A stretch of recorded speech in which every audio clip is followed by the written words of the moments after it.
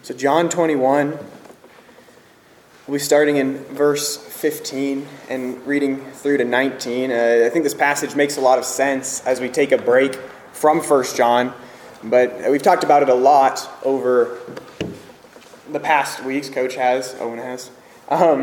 In going through 1 John, is there's a couple things that are repeated all the time. One of those words is agape, it's love. And this passage in John 21 plays a huge role, I believe, in John's portrayal of love in 1 John and the love of the brethren that proceeds from that.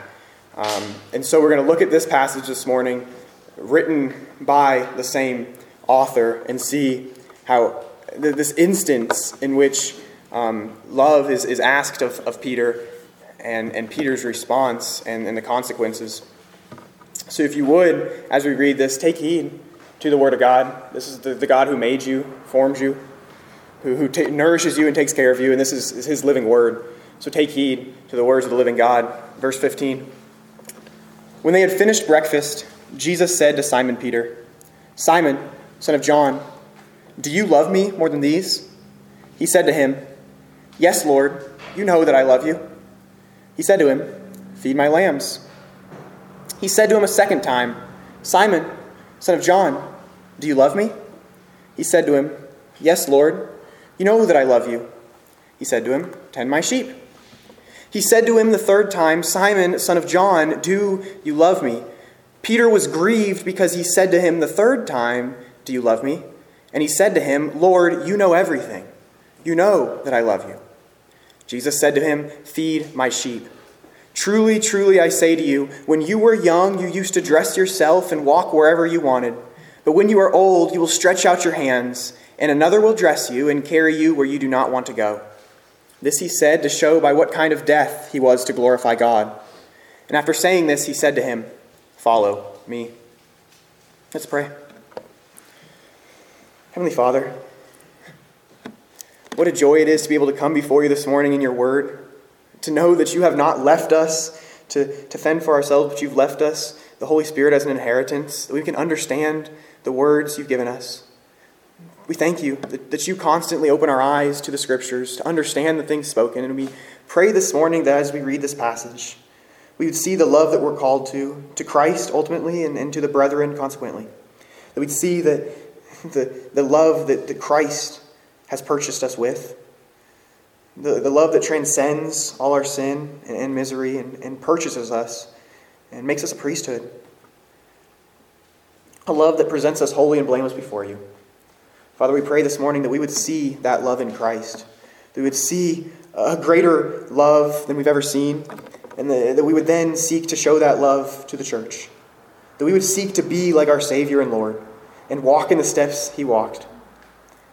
Help us constantly, Lord, to cry out to you to love each other more, to cry out to you for more grace, to seek you earnestly while you can be found, and to call upon you while you're near.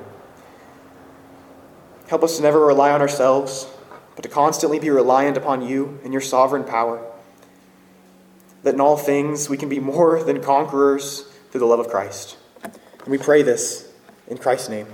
Amen.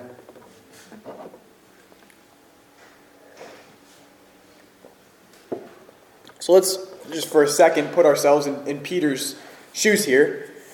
Peter just a little while earlier, we read in Matthew, had made this confession to Christ. If everyone else denies you, I won't do it.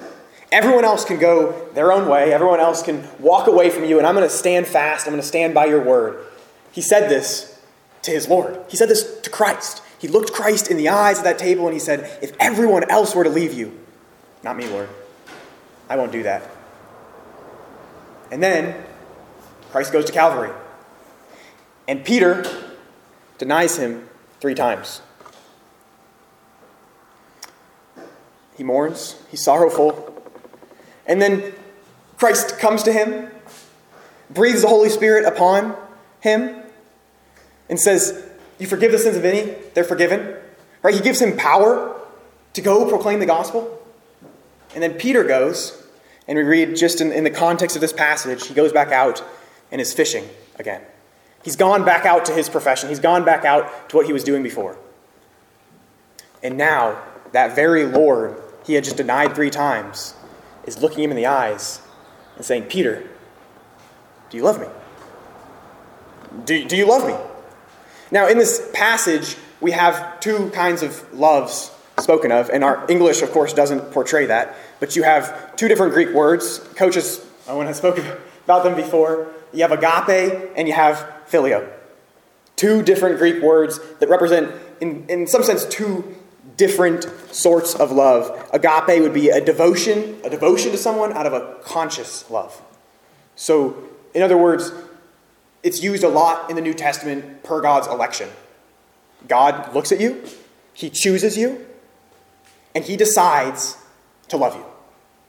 And because of that, he decides to send his son, Jesus Christ, who dies on your behalf, and then he indwells his spirit within you, right? So this love is not just a word, but it's actual deed. It's a commitment to you from God because of this love. And that's agape love, as portrayed in the New Testament. The other love that we see in this passage, the other word used is phileo. Owen's mentioned it before. We get the word Philadelphia, right? Hebrews 13:1, let brotherly love continue. That's Philadelphia, right? A brotherly love. We're a brotherhood and we love each other as such. We care about each other, but it's not necessarily a commitment to an individual. It's a general love. This passage contains both of those. And that's going to be important as we go through this. So remember that. Agape is devotion. Phileo, brotherly. All right. So Simon, son of John, Jesus asks, do you love me more than these? The question that Jesus says to Peter is agape. Agape love is the Greek word used. Do you love me? Are you committed to me more than all of these things? The question arises, what are these? And context would say it would be his livelihood, basically. All that he knows, the fish, his friends, those around him, his boat, right? Jesus comes up to him after he has just denied him 3 times and says, Simon, son of John, are you more committed to me than to all of these things? To all those things which are around you, to all those things you hold so dearly to, do you love me more than these? Peter's reply to that is, yes, Lord, you know that I phileo. You know that I love you. I have a brotherly affection for you. I care about you. Peter expresses no commitment. And in fact, Peter doesn't even say, I love you more than these. He just says, I love you. He says, yes, Lord, you know that I love you. And Jesus' reply is feed my lambs. There's a consequence to love. But what we see happening here is not Peter returning the type of love that Christ has asked for, but returning a different kind of love, a brotherly love, not a commitment to Christ. Not yet. So Christ gives him this command, feed my lambs, and then he goes again and says, Simon, son of John, do you agape? Do you love me? Notice the phrasing changes. It's no longer, do you love me more than these? Now Jesus is just asking, do you love me? Do you have a commitment to me? Peter's reply? Yes, Lord, you know that I, phileo, love you. Second time, Christ asks him, are you committed to me? And Peter replies, well, I have affection for you. I care about you. So a third time, Jesus comes to him. And this time, Jesus' words switch. He says, Simon, son of John, do you, phileo, love me? As if he's looking Peter in the eyes and he's saying, you've said twice that you have this affection for me, but do you even have that? The first time Jesus asked, he says, do you love me more than these? And then it goes to just, do you love me at all? And then it goes, do you even actually have the kind of love that you express to have to me? It just keeps going down. Peter replies, he says, Lord, you know everything. You know that I, phileo, love you. I have this brotherly affection for you, this love for a friend. To which Jesus says, I say to you, when you were young, you used to dress yourself and walk wherever you wanted. But when you are old, you will stretch out your hands. Another will dress you and carry you where you do not want to go. This he said to show by what kind of death he was to glorify God. And after saying this, he said to him, follow me. Notice what happens. Christ has asked Peter 3 times if Peter loves him. 3 times Peter has neglected to show the type of love that Christ is asking of his servant. And so Christ says, I'll do it. Christ says, I'm going to put a love in you that will make you go to the grave for me.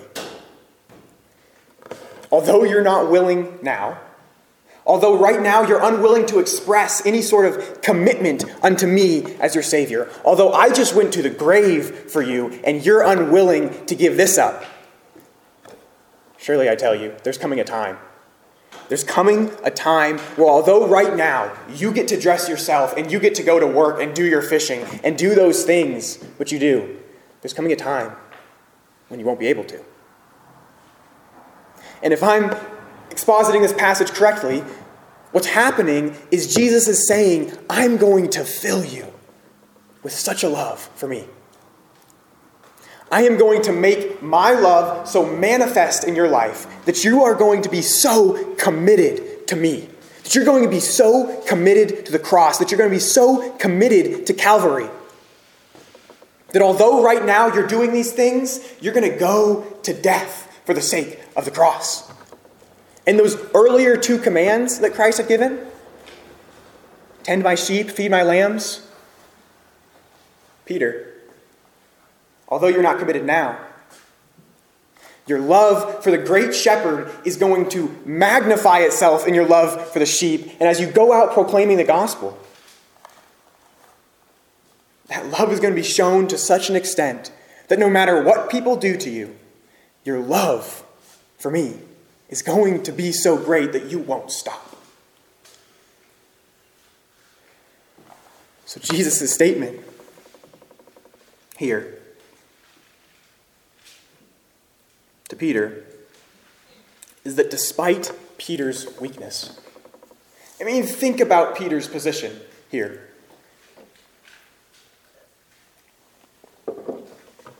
Peter had just denied his Lord 3 times. He was weak. He was frail. Perhaps he didn't even feel like he could say, I'm committed to you, Lord, because he had just denied him 3 times. And by the 3rd time, a lot of commentators note on this passage that it's very probable that what happened was when Jesus said the 3rd time, do you love me? Peter's mind was brought back to the fact that he denied him 3 times. And so he was grieved because Jesus asked him a 3rd time. And so you have this weak and helpless man sitting at the feet of his Savior, unable to conjure up the love that Christ desires of him, unable to conjure up the commitment unto Christ that Christ says he must have. And Christ says, I'll make you. Christ says, I'll take you. I'll make you fishers of men. I'll put a love in you that will make you walk according to my commandments and obey my statutes. I'll give you a new heart. We know historically that Peter was crucified upside down on a cross for the sake of Christ. Upside down because he was unwilling to be crucified in the same way his Savior was crucified. Now, Jesus' statement here doesn't necessitate that that's the death, but we know that that is what happened. What Jesus' statement necessitates is that Peter would face persecution for his love for Christ, for his commitment, that agape love for his Savior. And Jesus ends the whole thing saying, knowing this, follow me. I mean, what an encouraging thing. You're going to die, Peter. Follow me. But this is the love that Christ provides for his people. So, based upon this passage, And based upon that example set forth in this conversation between Christ and Peter, I have two premises and then a conclusion. Should be easy to follow, hopefully. Premise one, we're going to expound upon these. Premise one is that we're incapable of proper agape love in ourselves. We're incapable in ourselves of conjuring up that love, and that's seen in Peter very clearly here. Premise two is that God provides us love in Christ through the working of the Spirit. And if those two premises are correct, that leads to the conclusion: the more we know Christ and rely on Christ and love Christ, the greater our love will be for one another. And so the end goal, especially as we read through 1 John and read about this love of the brethren we're supposed to have, and we see these things like, if you don't love the brothers, you don't know life. If you don't love the brother who you can see, how can you love God who you can't see? What that all comes back to is John asking the question, has God manifested his love in Christ into you through the working of the Spirit? Here's your test. Do you love Christ so much that you're willing to love the sheep? Does your love for Christ manifest itself in your love for his people? So premise one, we're incapable of proper love in ourselves. And we saw that with Peter. I want to go to two more passages. I'm going to read one from John 3. But if you guys want to turn to 1 John, we'll be there most of the time for the rest of the sermon. But John 3, it says, "This then is the judgment," verse 19. "The light has come into the world, and people loved darkness rather than the light." That's agape love spoken of there. People loved darkness rather than the light because their deeds were evil. What did Jesus say? The truth has come, but your love is where? Your commitment is to the darkness. Your commitment is not to light. Your commitment is not to the sun. Your commitment is to darkness. And that's the truth of every unbeliever. That's the truth of everyone who has not known the love of Christ experientially, is that their love is of darkness. The beautiful thing we'll see in premise 2 is that despite our love of darkness, despite our hatred of Christ, Christ still loved us. But for now, the depraved person loves darkness. In 1 John 3, verse 14, and these are all passages that we'll, obviously be going through. 1 John 3, verse 14. "We know that we have passed out of death into life because we love the brothers. Whoever does not love abides in death." There's two ways. A love that leads to life, and a lack of love that leads to death. The lack of love of which John speaks of is the same thing which John 3 calls a love of darkness. A love of darkness is not the love that is spoken of in 1 John for the brothers. And we'll speak more on that here later. But the point being that within ourselves, within our own depraved nature, within our own spot before God, place before God, we're incapable of this love that Peter is called out to. We're incapable of this love that 1 John calls us out to. We cannot fulfill it. We will fail every single time. Because our love is lacking. Our flesh wars against us, but the Spirit is willing. Premise 1, we're incapable of proper love in ourselves. Which leads us to the point, which is the bigger overarching point of this, which is premise 2. God provides us love in Christ through the working of the Spirit. Right? Jesus' statement to Peter was not, well, you might do this. His statement was, this is going to happen. You dress yourself now, but a time is coming when you will not. It's not, of course, not the only place we see it. If you're still in 1 John, look at chapter 4. Actually, look at chapter 3, verse 16. How do we know love? By this we know love, that he laid down his life for us, and we ought to lay down our lives for our brothers. See the commitment of love, the agape love there. Right? What is the biblical definition of love? It's a commitment unto death.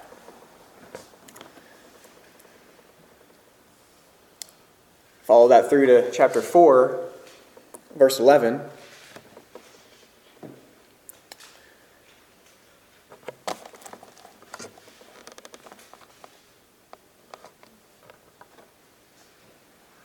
Verse 10, sorry. And this is love, not that we have loved God, but that he loved us and sent his Son to be the propitiation for our sins. It's hard to describe how manifest the love is. In Jonathan Edwards' Religious Affections, he speaks of this agape love as a knowledge, but also a feeling. And I think that's where we have to try to meld the two together, in that you can have all the knowledge in the world of Christ, and it will do you nothing if it's not experienced. You can know the Scriptures front and back, and if it's not an experiential love of Christ, it's worthless in terms of salvation. And so when we speak here, this is love, not our love for God, right? Not that we have loved God, but that he loved us and sent his Son to be the propitiation for our sins. We see the ultimate love that we ought to desire for, that we ought to run after, right? That love that Christ calls Peter unto, which is a love that ends in death. Notice, too, in this premise and in this passage, the love is Trinitarian. The Father loves his people, and so he sends the Son, who shows his love for his people by dying for them. And then the Spirit, out of love for those elect people, indwells them. And so we have a complete Trinitarian love that's shown to us in the person and deity of Christ. It's manifested to us, this passage says, in the propitiation which Christ made at the cross. You want a great example of love? Look at the one who lived in infinite glory, who lived with the Father for eternity, and became flesh and dwelt among us. The one who knew no sin, neither was deceit found in his mouth. Yet he who knew no sin became sin, that in him we might become the righteousness of God. The one who loved his bride and laid himself down for her. The one who laid down his life for his sheep, for his friends. He is our perfect example of love. And that love from God, being an agape love, is a committed love that purchases a people and purifies them. So God's provision of love is not merely in the fact that he showed us what love is at the cross, but that at the cross he actually purchased us, therefore redeeming us and cleansing our consciences. That was a tongue twister. cleansing our consciences from dead works to serve the living God, so that we are able to seek after the love that was shown to us at the cross. God's provision of love for us is shown by him purchasing us and making us able to love. 1 John 4:19, we love. Why? Because he first loved us.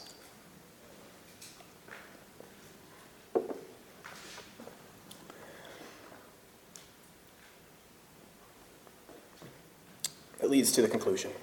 If premise 1 is correct, if we're incapable of the proper love in ourselves, if premise 2 is correct, if God shows us love in Christ, if he manifests love to us in Christ and indwells us with his Spirit, and regenerates us that we're actually capable of this love, the conclusion is, if we want to fulfill the commands of 1 John, if we want to love our brothers as we ought to, the conclusion, the more we know Christ, the more we rely on Christ, the greater our love will be for one another. Again, we go back to the example we were just given in Peter. Peter grew to such a love of Christ, such a committed love, that he laid down his life for the sake of the gospel. He grew to such a commitment that he was willing to give up everything. He had nothing left in this world that he held to. He held only to that which was eternal.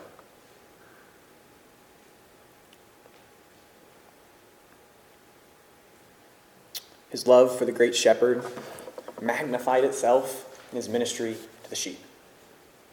The point being that the primary love that a Christian must have in order to love the church does not end at the church. The primary love a Christian must have is a love for his Savior that manifests itself in his love for the church. The love for the church is just the outward show of his love of the Savior. It's the beams of the light that has been put in him. If we don't have a proper love and desire for Christ, we can never have a proper love and desire for his people, for his sheep, for his church.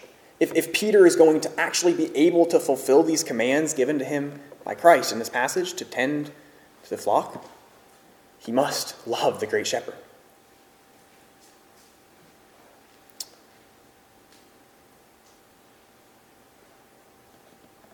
People will constantly change. In the church and in society, people are going to constantly change. If your sole end in preaching the gospel is your love for the people you're preaching it to, then you stop as soon as that love changes. But if your goal in preaching the gospel is your love for the Savior who has purchased a people, it's a love for his glory and for his name, then you're willing to preach, even when the people you're preaching to bind you and bring you where you don't want to go. Because you know that your Savior was bound. You know that your Savior was nailed to a tree. Not only that, you know that your Savior will be glorified through the redemption of sinners, and you love that. And so you're willing to lay down your life for the gospel, not only because you love the people, but because you love the Savior. And your Savior doesn't change. If this brotherly love, I say brotherly love in the sense of this communal love, the agape love that manifests itself in actual action, if it's based totally upon the person that the love is extended to, then as soon as that person changes, that love is going to change. But if the love is based on the Messiah who never changes, then your love will never change. If your love for Christ and his church is based upon the fact that Christ has purchased his church with his own blood, then no matter what the church people do, your love remains the same. Because Christ doesn't change. Because Christ's blood has purchased these people. So you care for them not because they themselves are worthy of a dying love, because Christ is worthy of a dying love. Because Christ is the worthy one. Jesus prayed in John 17, verse 26, I made known to them your name, and I will continue to make it known, that the love with which you have loved me may be in them, and I in them. Christ's love for his people is shown to be a prayerful love for his people.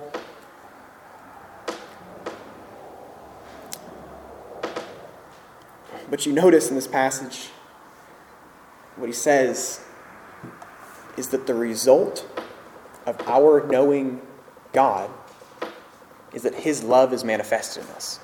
I've made known to them your name, and I will continue to make it known, that the love with which you have loved me may be in them, and I in them. Which is my conclusion. The more we know Christ and rely on Christ, the greater our love will be for one another. The more we study the person and deity of Christ, the more we understand the worth of Christ, the more we look to the cross where Christ was pierced for our transgressions and crushed for our iniquities, the more we look to his high priesthood in the heavens where he forever intercedes for us out of love for us, the more we're going to show love for one another. Because he's our example. 1 John 5:1, everyone who loves the Father loves whoever has been born of him. What's that mean? The greater our love for the Father, the greater our love for those who have been born of him.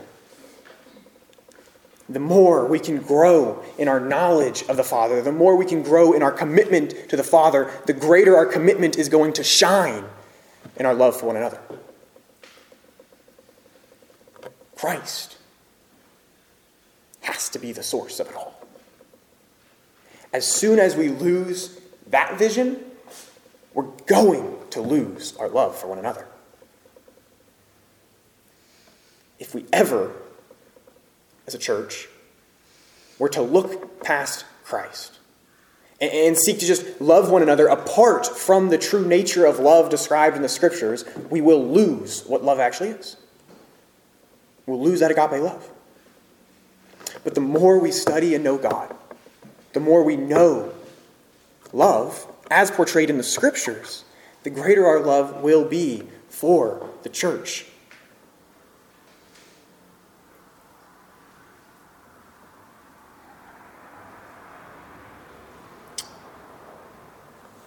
And not only that, but the more we know the character of God, the more we can grow in understanding in our knowledge of God and how his love was shown, the greater our love will be able to be shown in a like manner. The more we look to Christ and see how he loved his people, the greater we're going to be able to love one another. If we look to John 17 and say, how was love manifested in Christ here? And it's in his fervent prayer to the Father on behalf of his sheep. How do we love the congregation? How do we love each other? We spend time in fervent prayer for one another. Look to Revelation 3:19. Those whom I love, I reprove. So be zealous, repent. How is love manifested? By Christ. In reproving those who have fallen. Ultimately, of course, love was manifested by Christ in his laying his life down for his sheep, in being that atoning sacrifice for their sins. But there's so many examples in the Scriptures as we look to Christ that we can look to him and say, how did he love? And how ought we to love. I'll end with this passage in Ephesians. And this truly is my prayer for myself as well as everyone. Ephesians 3:14.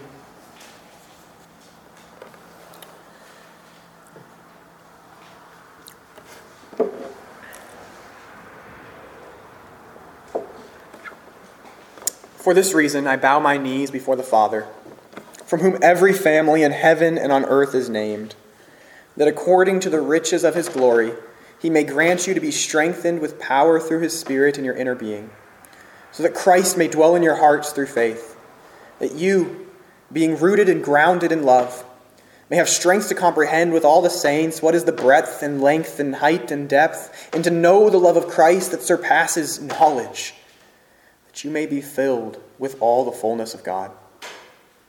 Now to him who is able to do far more abundantly than all that we ask or think, according to the power at work within us, to him be glory in the church and in Christ Jesus throughout all generations, forever and ever.